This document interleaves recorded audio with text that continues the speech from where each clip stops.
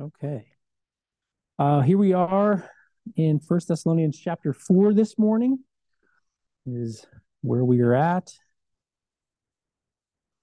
And as we get into this chapter, Paul begins to shift gears into a discussion about, in the first part of this chapter, into a discussion about how we live our lives and how we do that in a way to honor and to serve God.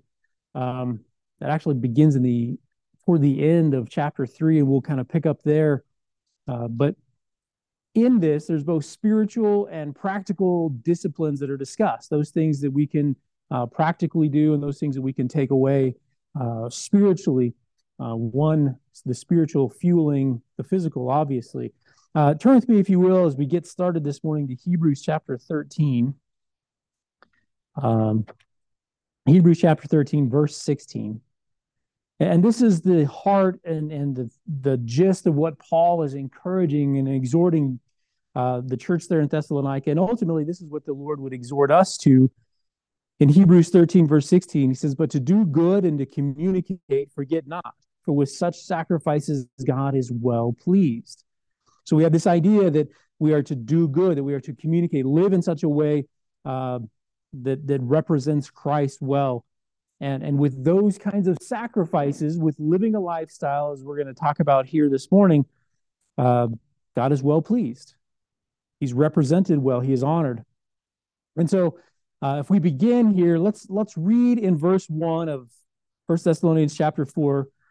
He says, "Furthermore, we beseech you, brethren, and exhort you by the Lord Jesus, that as you have received of us how you ought to walk and to please God, so you would abound more and more."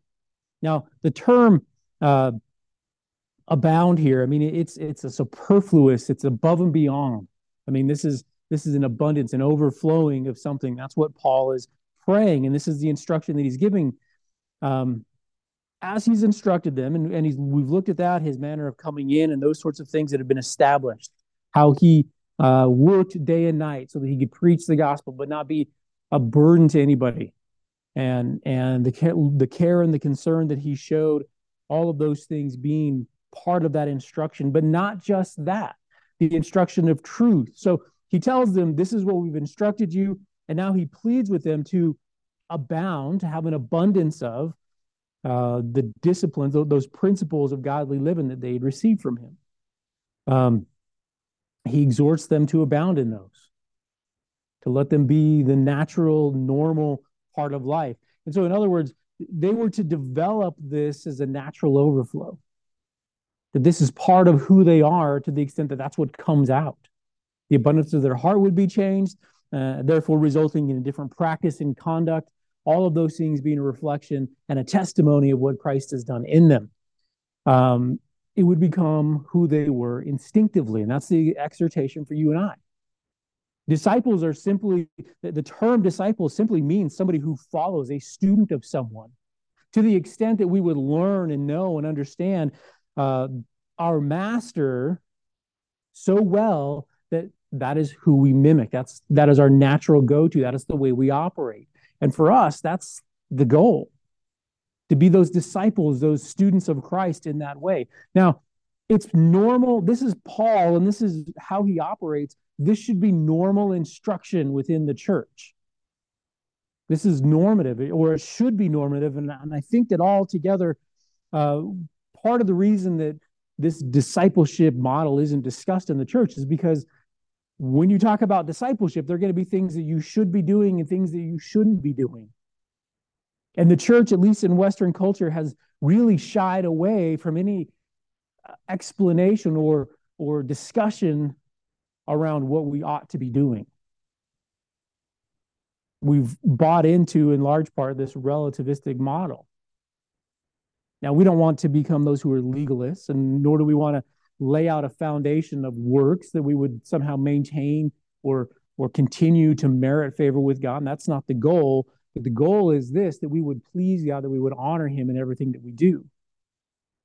Knowing that Scripture has taught that there is a difference before and after our coming to faith. So there is a discussion about personal holiness and those kinds of things. And this should be normal instruction. In Matthew chapter 28, turn with me there, Matthew 28, verse 20, as Jesus gives the Great Commission, we need to begin here because this is foundational. This is what we are sent out to do. And I think that there's a growing misunderstanding or misappropriation of what Christ is commanding us here. In Matthew chapter 28, verse 20, I'm going to begin in verse 19. Jesus speaking to his disciples, ultimately to you and I, commissioning believers, he says, "Go you therefore and teach all nations, baptizing them in the name of the Father and of the Son and of the Holy Ghost, teaching them to observe all things whatsoever I have commanded you, and lo, I'm with you always, even unto the end of the world." Now here we have this discussion elsewhere as we look at this commission. What has a struggle? We find we're told to make disciples, students, followers of. And here Jesus doesn't use that term, but you look at the description, right?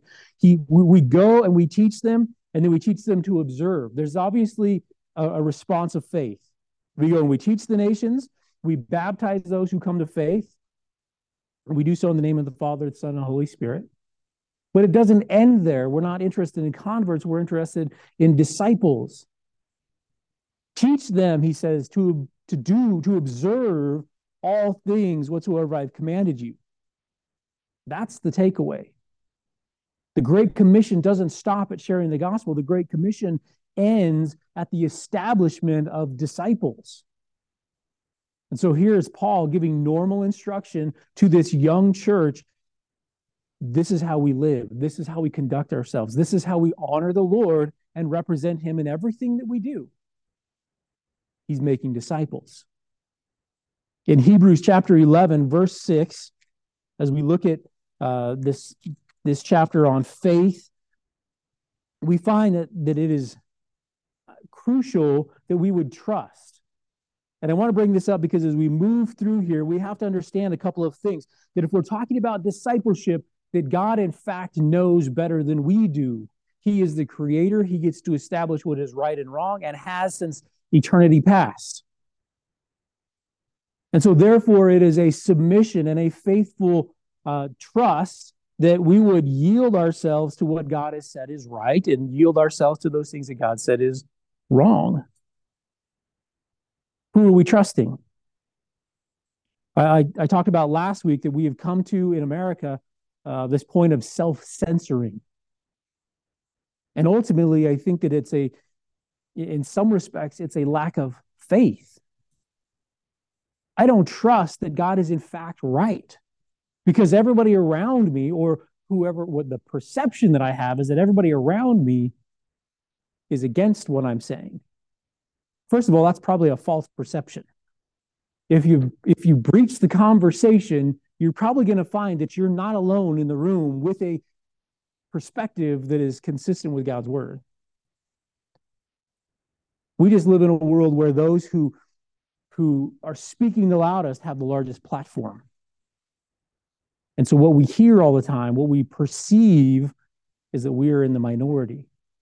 It's probably not the case. Okay, but he says here in Hebrews 11, verse 6, without faith it is impossible to please him. For he that comes to God must believe that he is, first of all, that he is what? That he is what he said he is, that he is the creator, that he exists. And if he exists, that he is everything that he has revealed of himself in Scripture. So that he is, and that he is a rewarder of them that diligently seek him. That upon the foundation of Jesus Christ, and we build with those things that endure, there is a reward associated with that. The inverse is also true. Because we know from Scripture that God has told us that he is just. And therefore, he can't condone sin. Therefore, if he's a rewarder of those who diligently seek him, he's also a rewarder of those who reject him. There is a reaping of what we sow. This normal instruction of discipleship breaches that topic. That whether I'm a believer or a non-believer, how I live and conduct myself will yield from God a response. And I don't know how else to phrase it. It's probably not absolutely theologically correct, but I think we understand, right? We're going to reap what we sow. We'll reap the blessing and the benefit associated with godly living, or we'll reap the opposite. The consequence that may be associated with it. And if we don't know Christ, apart from Jesus Christ, the ultimate consequence is separation from God in hell for eternity. And that is the biblical position.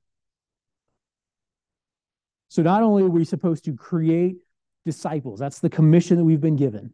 Preach the gospel, bring them to faith, which is ultimately what God is doing, but then we take part in their establishment as disciples. We have to trust that God is in fact right.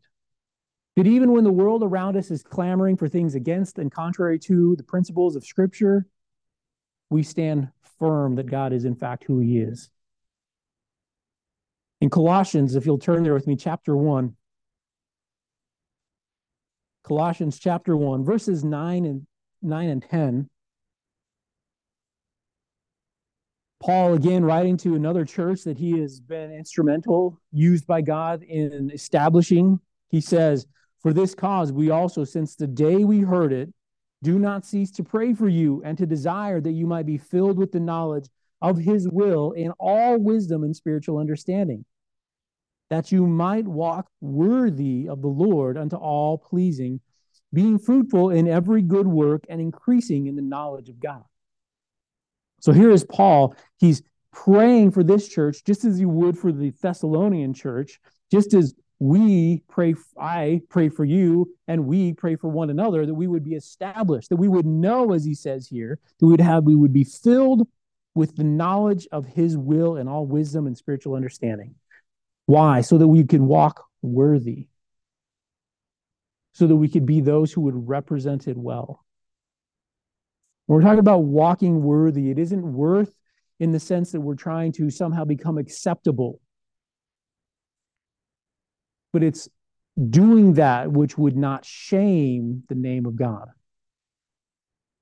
Walking in a way, conducting ourselves in a way that is consistent with our profession of faith so that God's name is not profaned. That's the worth that's being discussed.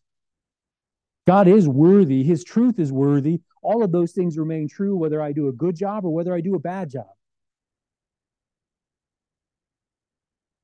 But there are those who are outside looking in, and what do they see in our representation of the gospel of Christ?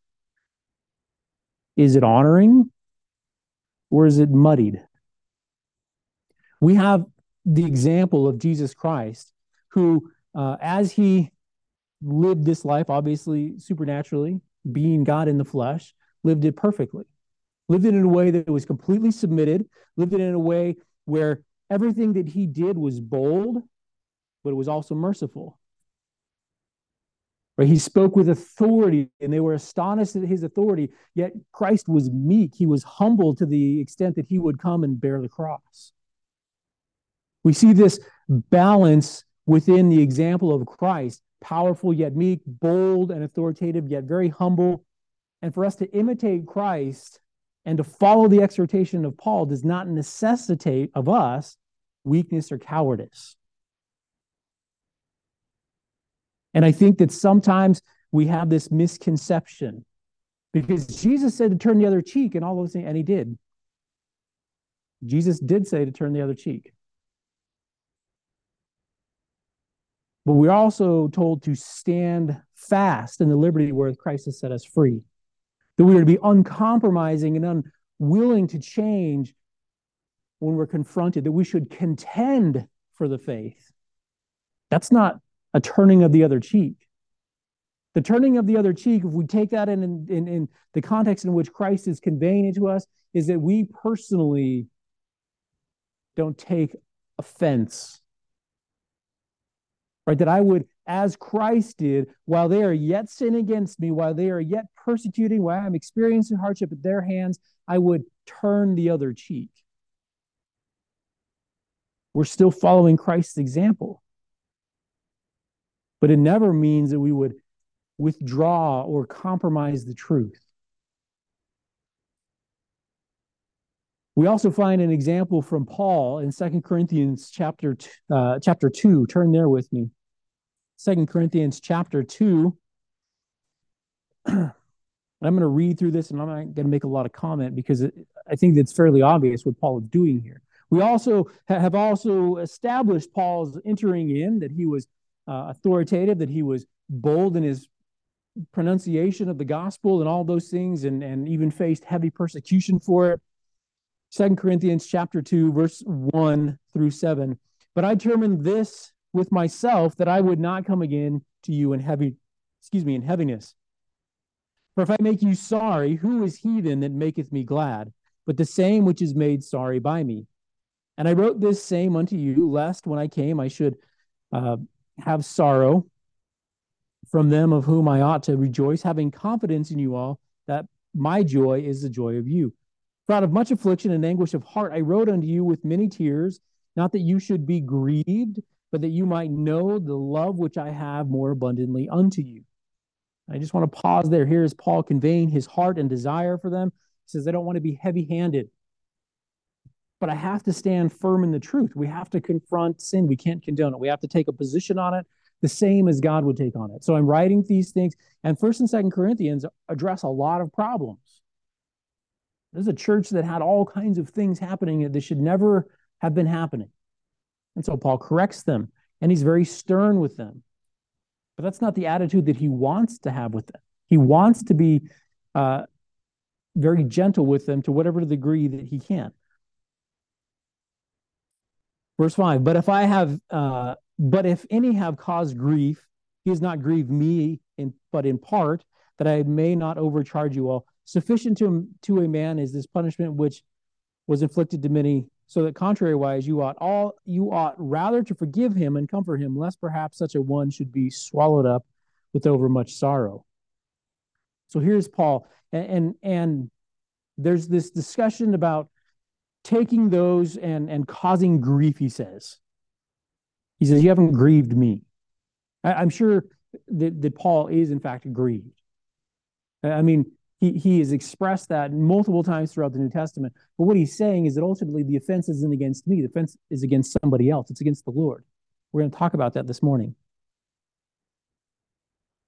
And so as he goes through and he talks about this, he says, listen, I'm not going to overcharge you. I'm not going to condemn you. I'm not going to come down on you, because there is somebody else who is giving judgment.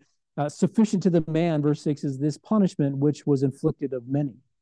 Right? That here it is. That the church itself should be the mechanism in many respects of discipline at the hands of God.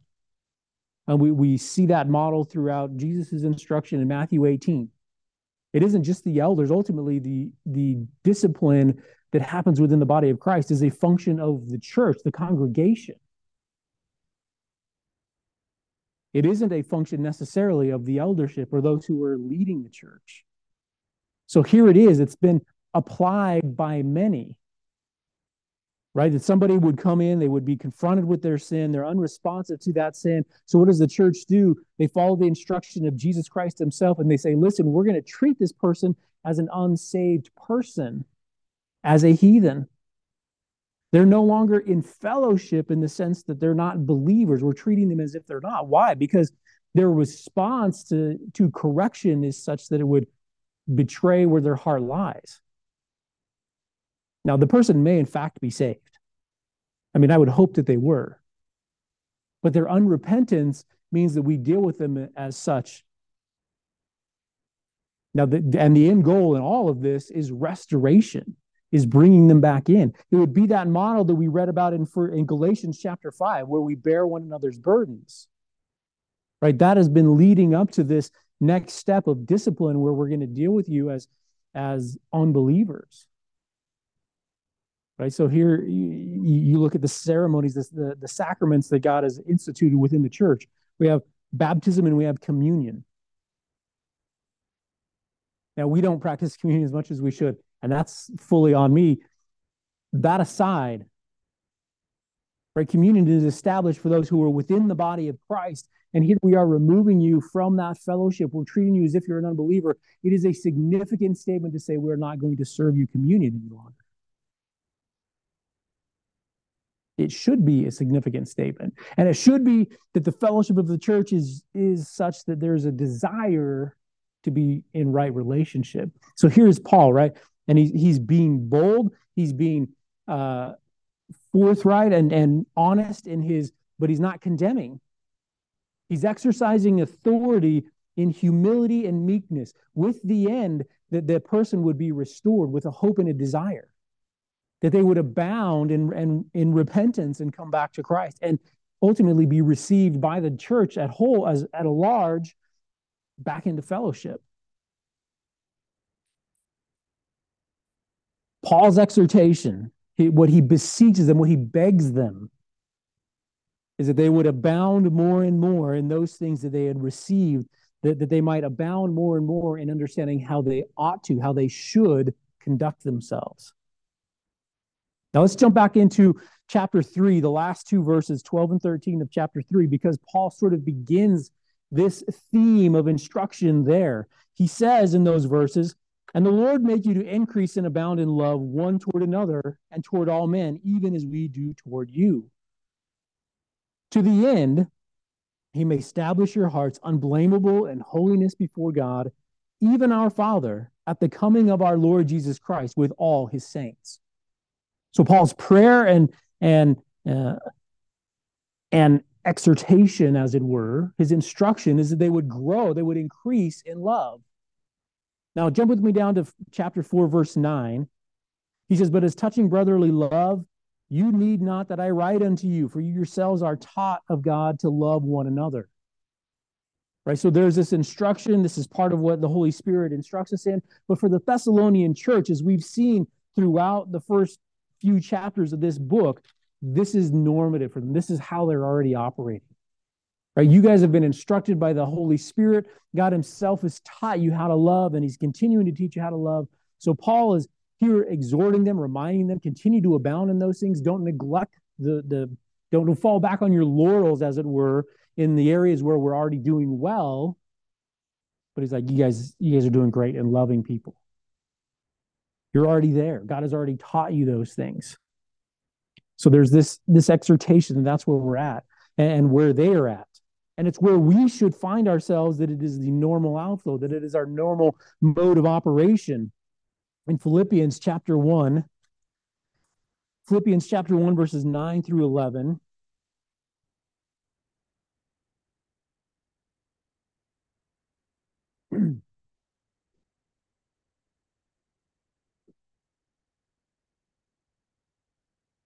"And this I pray, that your love may abound yet more and more in knowledge and in all judgment, that you may approve things that are excellent, that you may by sincere and without offense, that you may be sincere and without offense till the day of Christ, being filled with the fruits of righteousness, which are by Jesus Christ, unto the glory and praise of God." Hear this prayer, that they would abound more and more in love, and that being an establishment of them in godly principle, just as we read in Thessalonians. Now, the example obviously of how we ought to love is in Jesus Christ himself. We find in John chapter 3, verse 16, "For God so loved the world that he gave his only begotten Son, that whosoever believes in him would not perish, but have everlasting life." This is it. This is how he's shown us his love. By sacrifice, by meeting a need that we ourselves could never have met. Romans 5:8 tells us, is interesting. I was reading a statement of faith about an organization a couple weeks ago, and they made the statement that, what did they say? They basically said, this is how God showed his love for us. And they said, the way that God showed his love for us is by our election, by choosing us. I'm like, kind of reminds me that the scripture doesn't say that at all. It says in Romans 5:8 that God commendeth, that God in fact shows us his love, and that while we were yet sinners, Christ died for us. And it just stood as a stark contrast, right? Here we are, rather than taking the word of God for what it says and letting our theology line up, because we're instructed by the word of God, let's impose our theology on truth. Now, there's probably some further discussion, and I think we could get there from here, but you see the stark difference? That's not what God said. That's not how he said he showed himself for us, or how he showed his love toward mankind. He showed his love toward mankind in that he gave his son. And it's interesting because those who would ascribe to that would say that no, that atonement is limited to only those that God chose. And they would have to eliminate or reinterpret what God's word says in other places, like John 3:16 is an example, because the world can't mean the world at that point. It has to mean only those that God chose. Yet if we just take what the word of God says, we have this very clear-cut meaning that God loved everybody, that he sent his son to be an unlimited atonement. But it also says that unless you by faith receive it, it's not effective for you. Faith has to be operative. The end result of growing in love, in understanding that the love that God has shown us, because the foundational understanding is that God loved us while we were yet sinners. But right, that's how he showed his love for us. That's the condition that we were in. The establishing effect is this, that we understand atonement, that we understand that Christ paid for something that we could never pay, that an exchange was made. And as a result of that, there is a thankfulness, a rejoicing at what he has finished. There's an establishing effect of understanding God's love, that it roots us in that relationship. And that's what Paul is praying here, that we would increase more and more in love toward one another, this representation of what is inside coming out, that we're abounding in it to the extent that it is a natural overflow for us. And as a result of that, to the end, he says in verse 13, he may establish your hearts unblameable in holiness before God, that we would be rooted in that relationship, in the holiness, in the representation of him. And we're going to spend some time talking about that this morning. Right in Ephesians chapter 5, 25 through 27, is Paul is talking about marriage and using that as an example of the gospel of Christ. He tells us a couple of things here. Let me get to Ephesians chapter 5. Verse 25, he says, husbands, love your wives, even as Christ also loved the church and gave himself for it, that he might sanctify and cleanse it with the washing of water by the word, that he might present it to himself a glorious church, not having spot or wrinkle or any such thing, but that it should be holy and without blemish. So here is Christ. When we talk about the atonement, the propitiation, the death of Christ in our place, and this exchange of our unrighteousness for his righteousness, 2 Corinthians 5:21. Right? That's exactly what he did, that he would give himself for his bride so that they might be set apart, they might be sanctified and purified, declared righteous. Justified is the theological term. We studied that in great detail throughout Galatians. That's where we stand. That's what he has done. In John chapter 15, Jesus would give some instruction to his disciples as he's preparing them for his absence. And in this 3 chapters of the Gospel of John, we have sort of a monologue of Jesus where he's just simply instructing his disciples in 14, 15, and 16. But he says in John 15, beginning in verse 12, and into verse 13, this is my commandment, that you love one another as I have loved you. Right, so you and I, as believers, the exhortation and the command of Christ is that we would love. 1 John chapter 3, verses 18 through 21 tells us that. It continues in that. John hits this idea of love over and over and over in all of his epistles and in his gospel as he quotes Christ in those very things. 1 John chapter 3 is this discussion about a practical expression of love. If we see our brother have need, listen, we're not going to just love in word, we're going to love in word and in deed. Just as Christ did as he laid his life down for us, that we might be sanctified, that we might be purified.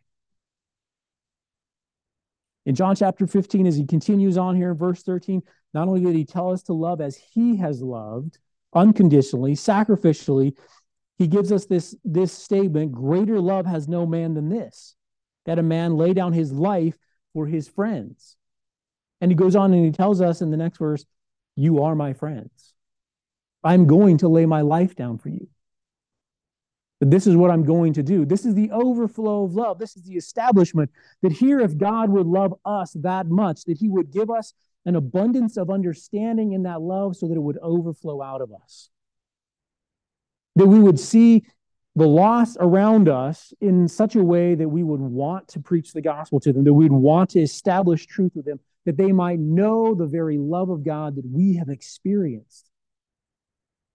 Not only that, but within the church, there would be this overflow of love and this desire for further establishment, just as Paul is giving us that example here. So he prays first that they would grow in love, and there is this acknowledgement that they're doing a good job about that.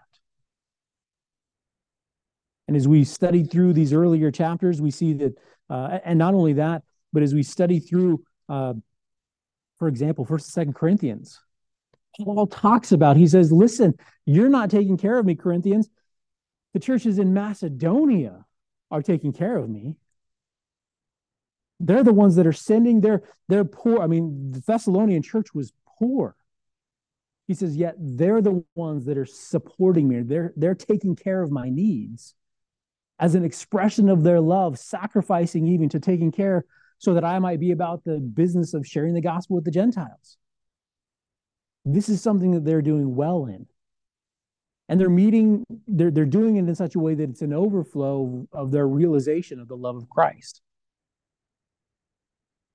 We have to understand our atonement, the substitutionary death, and that should inspire us to thankfulness and rejoicing and a reciprocation of that love and obedience.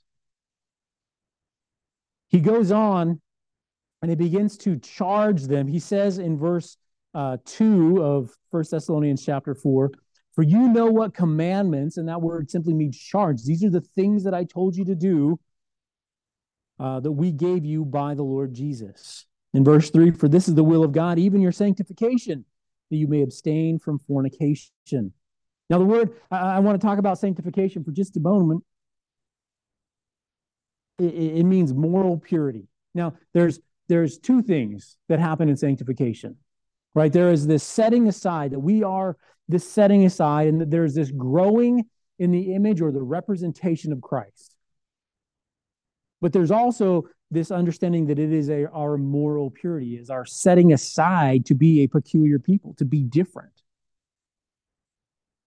They're very closely related, but they're two distinct things. In Romans chapter 8, verse 29, God tells us that as those that he is saved, that he is called, all kinds of discussion to be had there, but he says that ultimately, in Romans 8:29, for whom he did foreknow, he did also predestinate.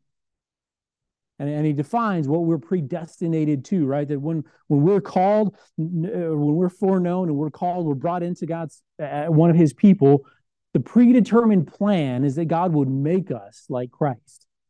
That is the end goal. That is his end game in regard to you and I, and developing us spiritually. Whom he did foreknow, he did predestinate to be conformed or molded, shaped into the image of his Son, that he might be the firstborn among many brethren. Now, in my opinion, that's probably one of the clearest statements on regard to sanctification, what it looks like. We're going to be pressed into this mold shaped by the image of Christ so that we might look like him, that we might represent him, that we might be a clearer and clearer picture as we walk with him longer and longer of who he is, his love and concern, what he has accomplished on the cross. Now, there's a twofold intention in what Paul is saying here in these couple of verses. He talks about, number one, there's this general sanctification, right? This is the will of God, even your sanctification. But that's sort of an insertion. It's the will of God would be surrounding your personal holiness, your moral purity. That it's his will that you would Be strong in those particular things. And all he's simply doing is going on and giving some instruction about that. And one of those things is that we should abstain from fornication, right? Abstaining from sexual immorality. And the word fornication means all kinds of sexual immorality, whether it's homosexuality, whether it's actual prostitution, or all of those kinds of things. Whatever it may be, adultery, all of those things fall in there.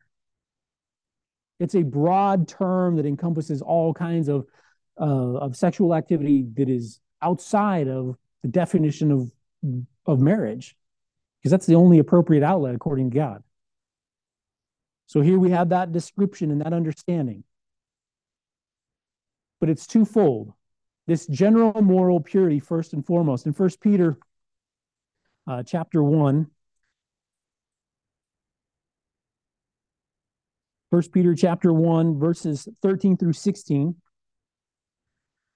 says, "Wherefore gird up the loins of your mind, be sober, and hope to the end for the grace that is to be brought unto you at the revelation of Jesus Christ. As obedient children, not fashioning yourselves according to the former lusts in your ignorance, but as he which has called you is holy, so be ye holy in all manner of conversation. Because it is written, Be ye holy, for I am holy." So there's this quotation from the Old Testament. More than once, God tells the nation of Israel, "Be holy as I am holy." Which is a pretty tall order. He's telling us that the standard of righteousness, of holiness that is expected is equal to mine. All of that illustrating our inability. That is, Romans would conclude, we have all sinned and fallen short of the glory, the holiness, the righteousness of God. And therefore, we're in desperate need of Christ, which is by his design. That is how he intended, in many respects, to use Israel as an example, so that we might understand as Gentiles our desperate need for him. So there's this quotation there, but he says, listen, you and I, we need to gird up the loins of our mind. We need to be sober, thoughtful, clearly thinking, to the hope to the end of the grace that is to be brought at the revelation of Christ. So there's some reference to the second coming or our death and seeing Christ in his holiness, wherever that happens. As obedient children, we don't fashion ourselves according to the former lust in our ignorance. There is this idea of putting off and then therefore putting on. Or we don't fashion ourselves. I don't dress like, I don't think like, I don't talk like, I don't act like I used to act. You might dress the same. That might be an overstatement. But you understand what he's saying here. There's a difference. And the difference is simply that I would be holy as God is holy. I would think and take every thought captive to the mind of Christ. And what God calls sin, I would, by faith, call sin, whether I agree or not, whether culture and society agrees or not. I would stand firm upon that truth. I would represent him.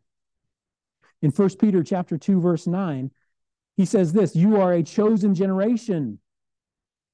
Right? That word generation, it means a chosen people, a chosen race.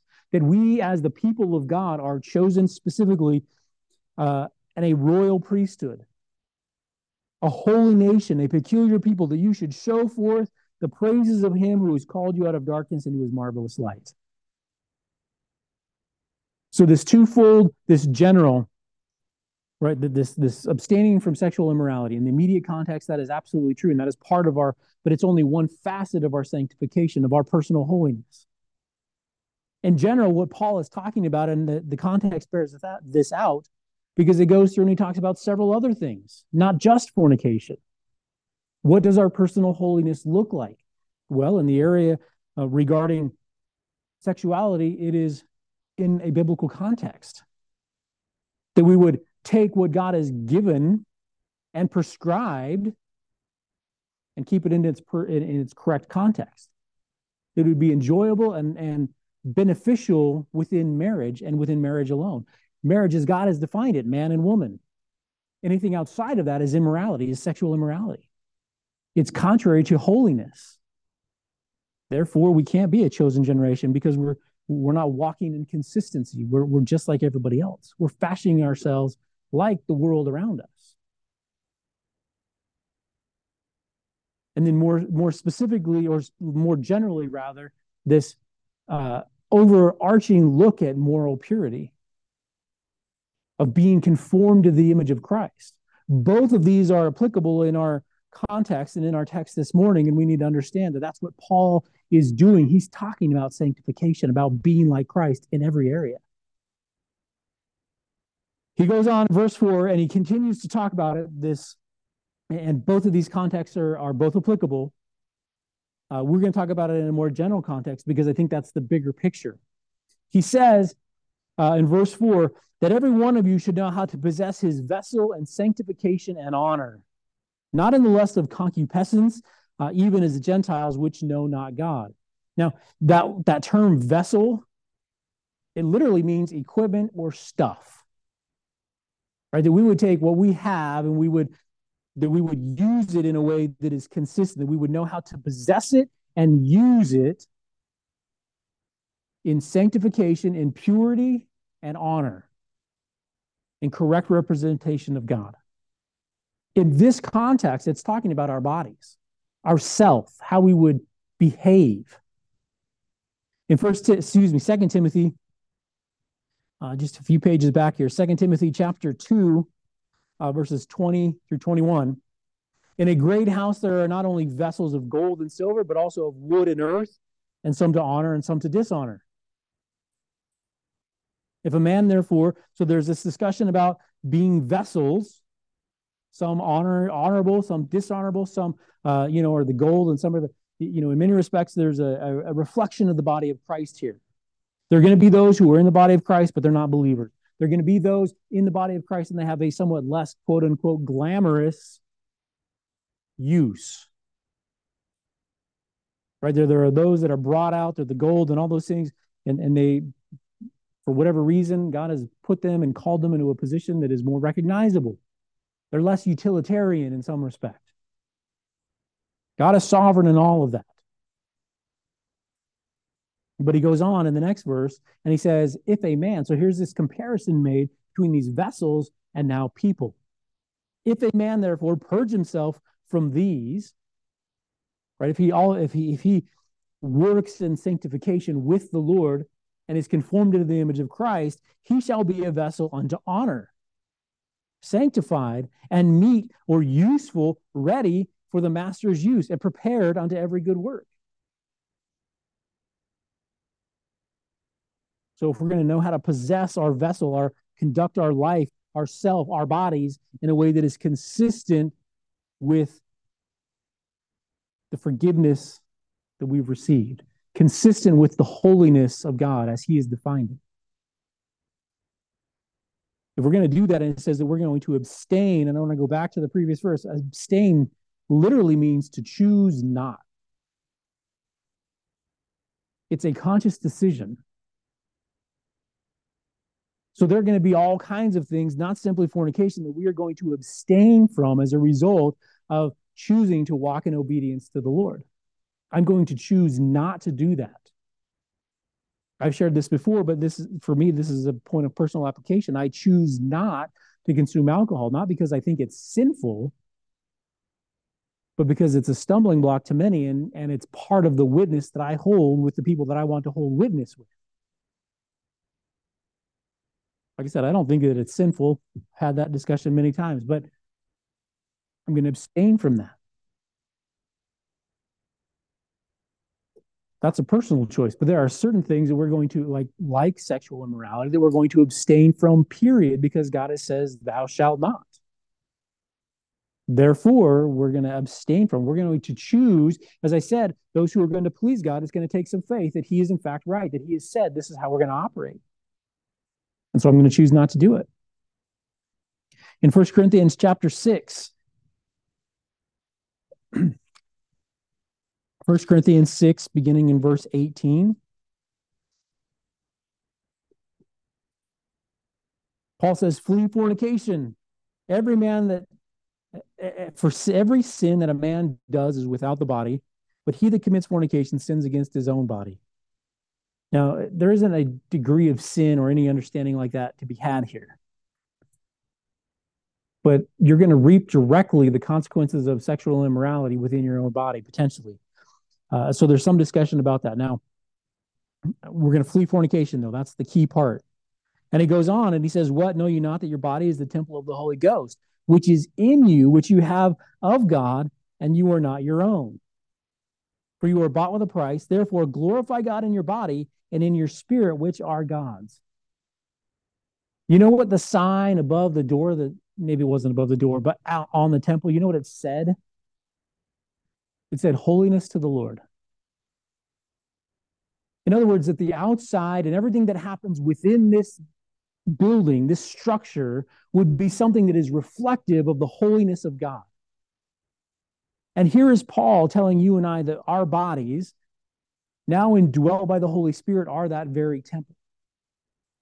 Therefore, holiness to the Lord in the way that we conduct ourselves. And that's exactly what he says. You are bought with a price. Therefore, glorify God in your body and in your spirit, which are God's. That everything that happens inside and outside would be reflective of our conformity to his image. That we would, as Romans 12 says, Romans chapter 6, boy, I keep hitting twice here. Sorry. Or maybe more. Romans chapter 6 tells us that as we have therefore yielded our bodies as instruments of unrighteousness, now yield them to God as instruments of righteousness. Which is this laying down of our life, as we read in Romans chapter 12. I beseech you, therefore, brethren, by the mercies of God, that you give your bodies a living sacrifice, holy and acceptable unto God, which is our reasonable service. That I'm going to lay down my life in faith that I might honor him in what I do and in what I say. As Paul expands his exhortation from just sexual immorality to a broader discussion of lust and desire, it's going to encompass every aspect of life. You notice that he said here that we should know how to possess it in sanctification and honor, not in the lust of concupiscence. Right? Lust is a sin, is a desire for something that is ultimately replacing our desire to honor the Lord. And concupiscence simply means inappropriate desire. So it's almost a superfluous term, but here it is. It's an inappropriate or sinful desire that we would yield ourselves to. That we would abstain, that we would choose to do these things, that we would possess our bodies, ourself, not as we used to. Remember in Ephesians chapter 4, verses 17 through 32, there's this whole discussion, and Paul says that we haven't learned these things from Christ. You have not so learned Christ. And he talks about the Gentiles, and he says that they, in the vanity of their minds, they have yielded themselves and built these things up, and this is the way they conducted themselves, but you have not so learned Christ. This is how you live.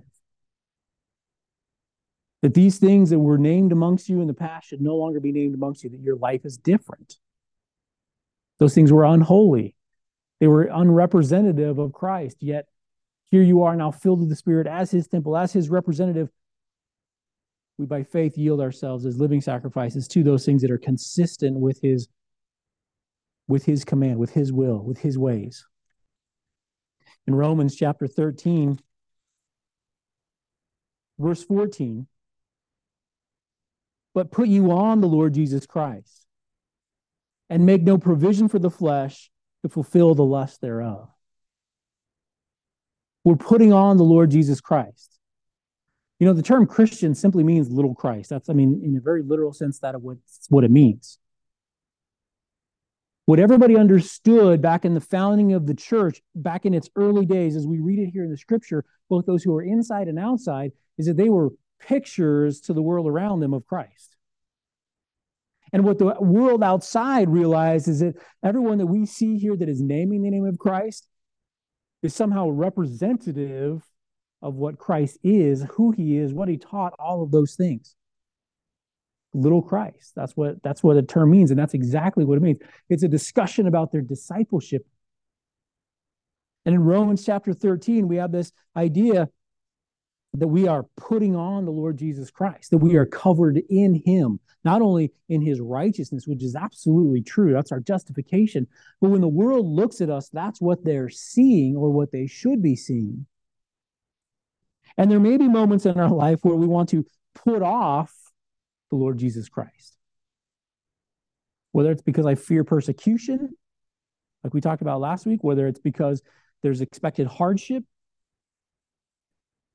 because it has become taboo in society and culture to remain covered in Christ and to stand firm in that truth. Whatever the reason may be, there are times when we are tempted to unshoulder that, to put Christ off and not represent.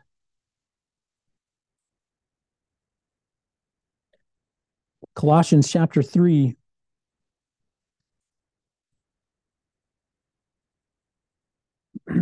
Colossians chapter 3, verses 12 through 17.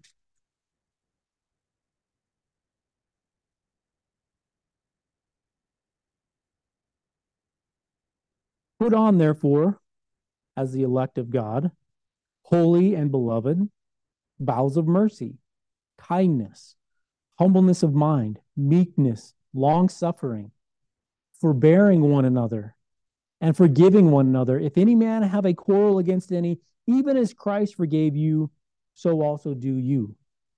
And above all these things, put on charity or love, which is the bond of perfectness. And let the peace of God rule in your hearts, to the which also you are called in one body, and be thankful. Let the word of God, of Christ dwell in you richly in all wisdom, teaching and admonishing one another in psalms and hymns and spiritual songs, singing with grace in your hearts to the Lord. And whatsoever you do in word or deed, do all in the name of the Lord Jesus, giving thanks to God and the Father by him. And then as he goes on, there's some very specific instruction to husbands and to wives, to children, and to fathers, to servants, and to masters, just like we talked about last Tuesday in Ephesians. It's a parallel passage. Here it is, that there are things that we put off because they're not representative, and here are things that we are told to put on. That if I'm going to keep Christ over me and represent him well, these are characteristics and traits that we would pursue, that the Spirit would bear in us and that we would yield ourselves to, that we might walk in the Spirit and not fulfill the lusts of the flesh, as we read in Galatians chapter 5. Now, we realize that there are things here, just from the very context, from the very reading of it, that we are engaged in. It is something that God is bringing about in us as he is conforming us. It is his predetermined plan to mold us into the image of Christ. But we participate in that. We engage with it. Like I said, by faith, I'm going to choose to not retaliate. I'm going to choose to have mercy, that I'm going to choose to be humble. Whatever it may be, these characteristics that are listed here, by faith, I'm going to walk in those things to represent Christ. Now, obviously, as we're talking about things that we put on, things that we do, there are definitely things that we don't do. And that's the way that Paul is approaching it in Thessalonians. That we would abstain from these lusts of our concupiscence, of our evil desires. We put those things off. And that's hard to do because our natural inclination is to do those very things. We're working against our own nature in many respects. The good news is that for you and I, as believers, we're not left helpless. We have grace. We have more than enough grace. His grace is sufficient for us. It's enough to carry us through. It's enough to help us overcome those desires and those kinds of things that we work against. Are we going to be perfect? Absolutely not. I don't think that that's in every. There's no sinless perfection in this life. However, what is the practice? What is the consistency? Am I consistently striving against and relatively consistently representing Christ? Or am I very inconsistent in that? Is it 50-50 or is it 20-70? Wherever it may be, there is probably room for improvement. And that's a yielding further of ourselves to Christ, a walking in obedience. And it's also a pursuit of those things. I would submit to you that the way we pursue those is, I don't know if it's first or second, so ignore the order, but first in prayer, here's Christ. here is the Lord who is indwelling us in the Holy Spirit. Lord, what are areas that I need to work on? How am I consistent and how am I inconsistent? What areas, God, do I need your grace in? And I'm convinced that that is a prayer that is consistent with God's will for us, and he will hear it and he will answer it. Sometimes it may be hard to hear. Might be an area that I think I'm doing relatively good in, and I am not. I'm failing the Lord in it. Secondly, you need to be engaged in the Word. If the Word of God is, in fact, the very inspired, God-breathed Scripture, as we read in 2 Timothy 3:16, he says in that following verse 17, that it is profitable, that it is useful for doctrine, for reproof, for correction, for instruction in righteousness, that the man of God may be thoroughly furnished unto all good works. It becomes foundational in our understanding, in our development as Christians. There's a reason that I push so hard on the Word of God. Now, Paul doesn't leave it here. He talks about this as he goes on. He says in verse 6, so we are talking about this sanctification in general, this personal holiness in general. We have sexual immorality is something that we're abstaining from, but we're also abstaining from any lust that is of our evil desire or inappropriate desire. But he goes on in verse 6 that no man go beyond and defraud his brother in any matter, because the Lord is the avenger of all such, as we have also forewarned you and testified. So this idea of going beyond, in other words, that there's this overreach, this taking advantage of. And not only that, but they would defraud, or they would, well, we all understand what fraud is, right? And we're going to look at an example or two here in just a moment. But he doesn't leave it at just this there. He says, in any matter. There should be a consistency in the way that we conduct ourselves, that we wouldn't take advantage in any way, at least not knowingly. In Exodus chapter 20, turn there with me, like I said, just a couple of examples from the nation of Israel and God's commands to them. Exodus chapter 20, what happens in Exodus chapter 20? Does anybody know what we're given there? 10 Commandments, that's right. We get the 10 Commandments. And God would sum of this up in these 10 Commandments. Obviously, they're hitting these high points that we're talking about. But he says in verse 15, simply put, no wiggle room, thou shalt not steal. Right? I'm not going to take advantage of, so I might just come to your house and take your stuff. That's stealing, obviously. But if I run a business and I choose to tinker with, say, I run a gas station and my pumps run a little fast. So you get 10 gallons, you get charged for 10 gallons, but you really only got 9.5. That's stealing. That's the same perspective in God's mind.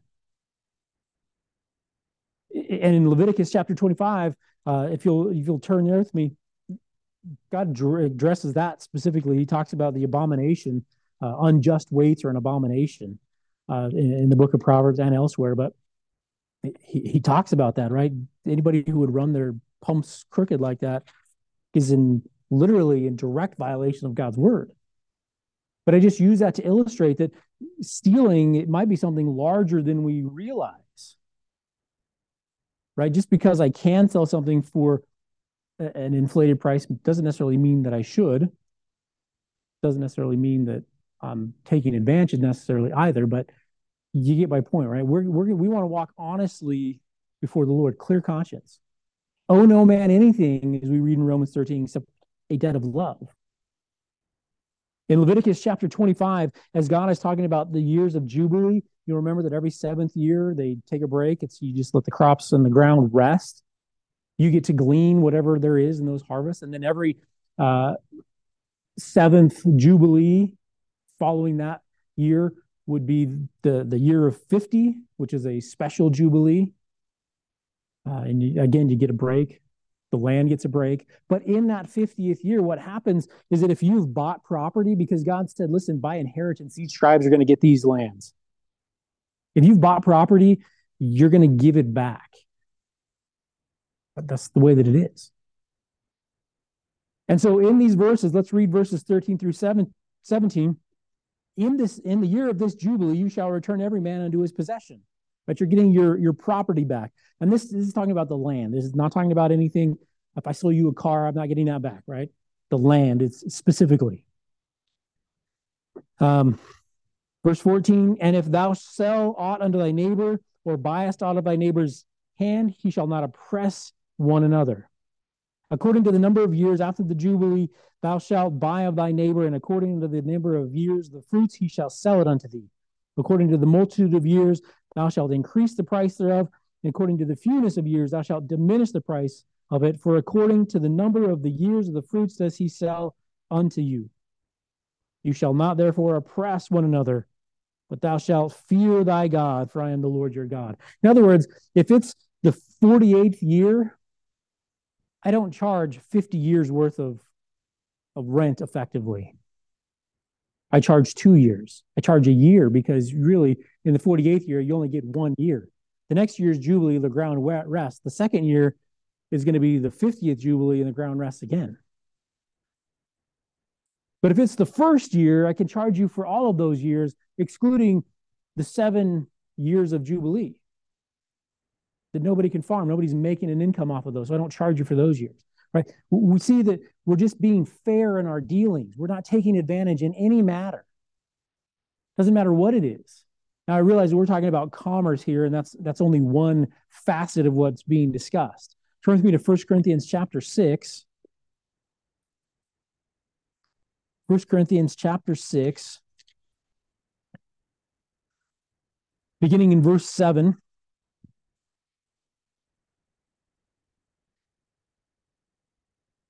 Paul says, now therefore there is utterly a fault among you, because you go to law one with another. Why do you not rather take wrong? Why do you not rather suffer yourselves to be defrauded? Nay, so do ye do wrong and defraud, and that your brethren. Right, so here's the issue, right? We have these Christians within the church of Corinth that are suing one another for, and I don't know what, we don't know, but you're going at law against it. That's what it means. I'm going to sue you. Whether you found out that maybe they had unjust scales, maybe they were taking advantage, maybe their pumps were running fast, who knows, whatever it may be, whether it's commerce or anything else, you have been defrauded, you've been taken advantage of. And so you're suing your brother. And what does Paul say? Is like, this is wrong. We shouldn't do that. You are defrauding. You're going above and beyond. I mean, you look at these lawsuits today, right, where, somebody looked at you wrong, and so I'm going to sue you for, $3 or $4 million because, I have emotional damage. That's just defrauding. That's taking advantage of the culture and the society that we live in. Now, this could be anything. He says we don't defraud each other. We don't take advantage in any matter. Right? You borrow your neighbor's lawnmower and you just never take it back. Listen, I've been guilty of this. I try not to borrow tools anymore because I'm really bad at returning them. It's never intentional, but I just know that I'm not good at it. So I'm not going to take advantage of somebody's generosity and letting me borrow their tools anymore because I just feel bad about it. I'm defrauding them. That's just the way that it is. But did you notice that what Paul said there in Corinthians? He said, listen, it would be better that you were defrauded, that you just put up with it. Yeah, I mean, doesn't mean you have to keep going to that guy's gas pump, right? But for the sake of the witness of the body of Christ, this has nothing to do with us personally. This is for the glory and the honor of who God is. The authenticity of the gospel. It's a preservation of those things. Now, if it needs to be public, it needs to be public, right? That we need to bring these things out. We're not trying to hide or deceive anybody in those regards. We need to call sin wherever we find it. And there's nothing wrong with that.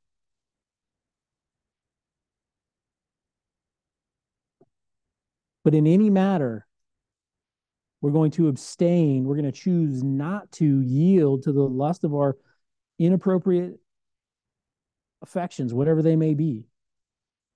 We're not going to go beyond. We're not going to overreach, and we're not going to take advantage or defraud our brothers in any matter.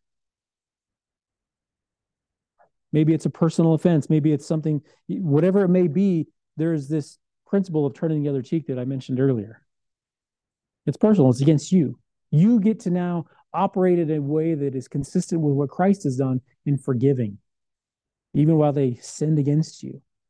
Knowing full well, as we read here, and as Paul warned the Thessalonian church, because the Lord is the avenger of all such, and as also we have forewarned you and testified. And we understand, for example, in Proverbs 22, going back to those examples of commerce and those things that we find in the Old Testament that illustrate this principle. Proverbs 22,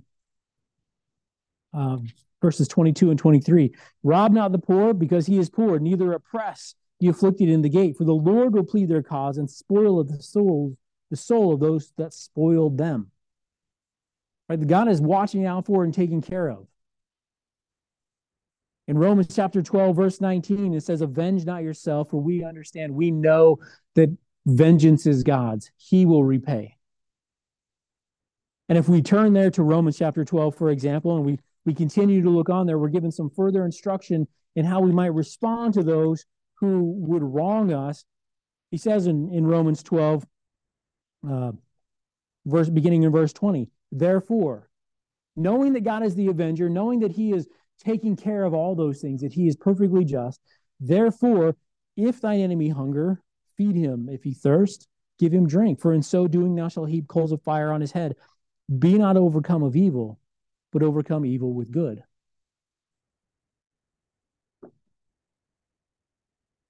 Paul expands his exhortation to personal holiness. And in so doing, he includes this catch-all, as it were, of any matter. That in everything that we do, in every conduct, in every opportunity in our dealings with people, we're going to be those who are honest and forthright and representative of Christ.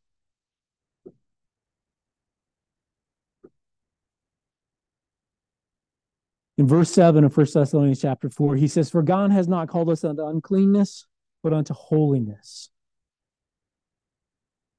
Now, in many respects, this is a summary. This is where we're going to end this morning, a summary of everything that Paul has talked about so far. So we are called for, he's not called us unto uncleanness, right? We understand, those who have come to faith, we understand that we are called out of uncleanness.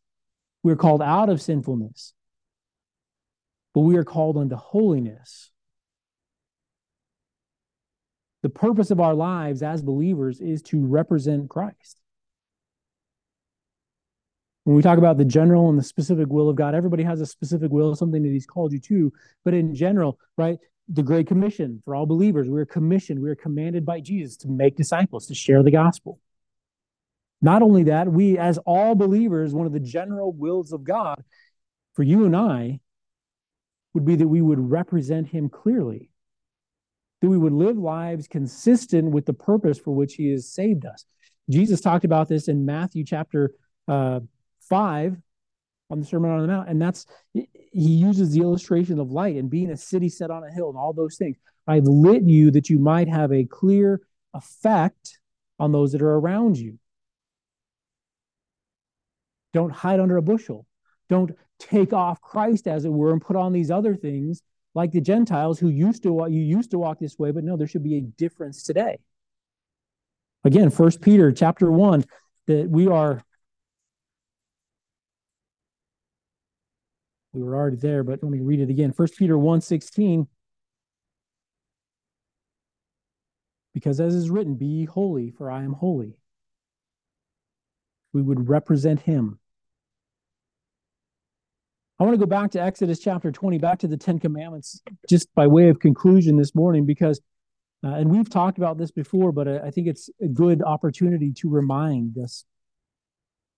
In Exodus chapter 20, amongst the Ten Commandments, we find this one that is usually interpreted as blasphemy, as taking the name of God in vain. and using it, speaking it in a curse, or which I think it definitely encapsulates that. But I think it's a lot bigger than that. He says in Exodus chapter 20, verse 7, thou shalt not take the name of the Lord thy God in vain, for the Lord will not hold him guiltless that taketh his name in vain. That the Jews will remember, because they were so concerned about this, they removed in their transcription and their copying of Scripture, they removed the vowels from the name of God so that they could never blaspheme. You couldn't pronounce it. It was an unpronounceable name. And so today it's either Yahweh or Jehovah, however you prefer to say it. It could be either one by the difference by the vowels that are. And it's interesting because as you study through history of Christianity, it's gone back and forth about what should be the acceptable pronunciation and all those things. I don't know that it matters. I mean, it's important. It is the name of God that he gave us. But I think that he knows if we're talking to him. The Jews were so zealous about that they removed the vow so you couldn't speak it. But I think that what God is intending here is somewhat more than that.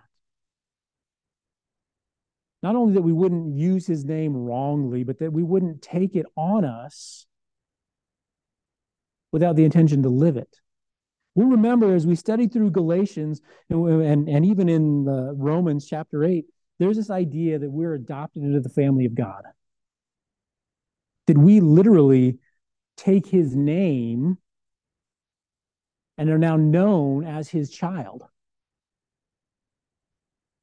And so for you and I, right, there's this idea that because the world looks at us and they understand to whatever degree, whether it's right or wrong, that they are looking at a representative of Christ, a member of his family, somebody that actually bears his name and should therefore be able to represent him to me in a way that is accurate and representative of who he is and what he's done and everything that he's revealed. Yet there are those who will name the name of Christ and there is zero change in their life. They've taken the name of God, right? I want to be, quote unquote, understood as being adopted. I'm in the family. But that doesn't mean that I live consistently with that. They would be a son or a daughter of God if they are, in fact, born again, who would bring shame upon the name of God and misrepresent him. They would somehow convey to the world around them that this lifestyle that we hold that is sinful by God's own declaration is somehow acceptable. They've taken the name of God in vain, without worth, without ascribing any holiness to it, without ascribing any honor to who they are now identified with. And for you and I as believers, that is exactly what we've done. We've taken that name of God. We've been clothed in his righteousness. We are now his representatives, his ambassadors, as we read in 2 Corinthians chapter 5. If we take God's name in vain, not only may we be speaking it in that way, but we may be living in a way that would deny who he is. That's the bigger sin here. Bigger, quote unquote, sin. I think that's what God is getting at here. And I think that's what Paul is talking about. That we would not take God's name in vain. That when we come to faith in Jesus Christ and we are adopted into that family of God, that we understand that, as he wrote in Romans 6, we're not yielding ourselves to sin anymore, but we're yielding ourselves to righteousness. We're submitting by faith to the things that God has said are right and true, and fending off and denying, choosing not to, abstaining from those things that are sin and wrong. So the world around us may see a clear-cut picture that there is a line in the sand, that there's a clear difference.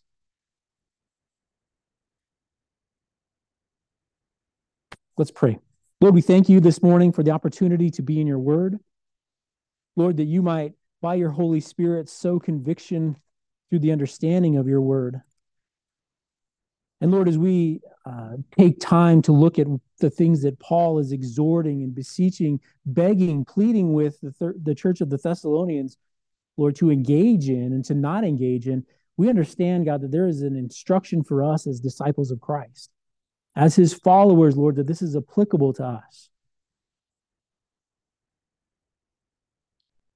God, I pray that we would all have your grace, that we might see those areas that we need to allow your hand to conform us to the image of Christ.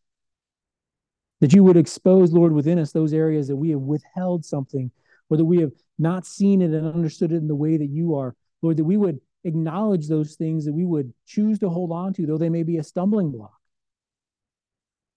And God, may you, by your grace, help us to work through and overcome those things. Help us, Lord, to be those who would abstain, to choose not to.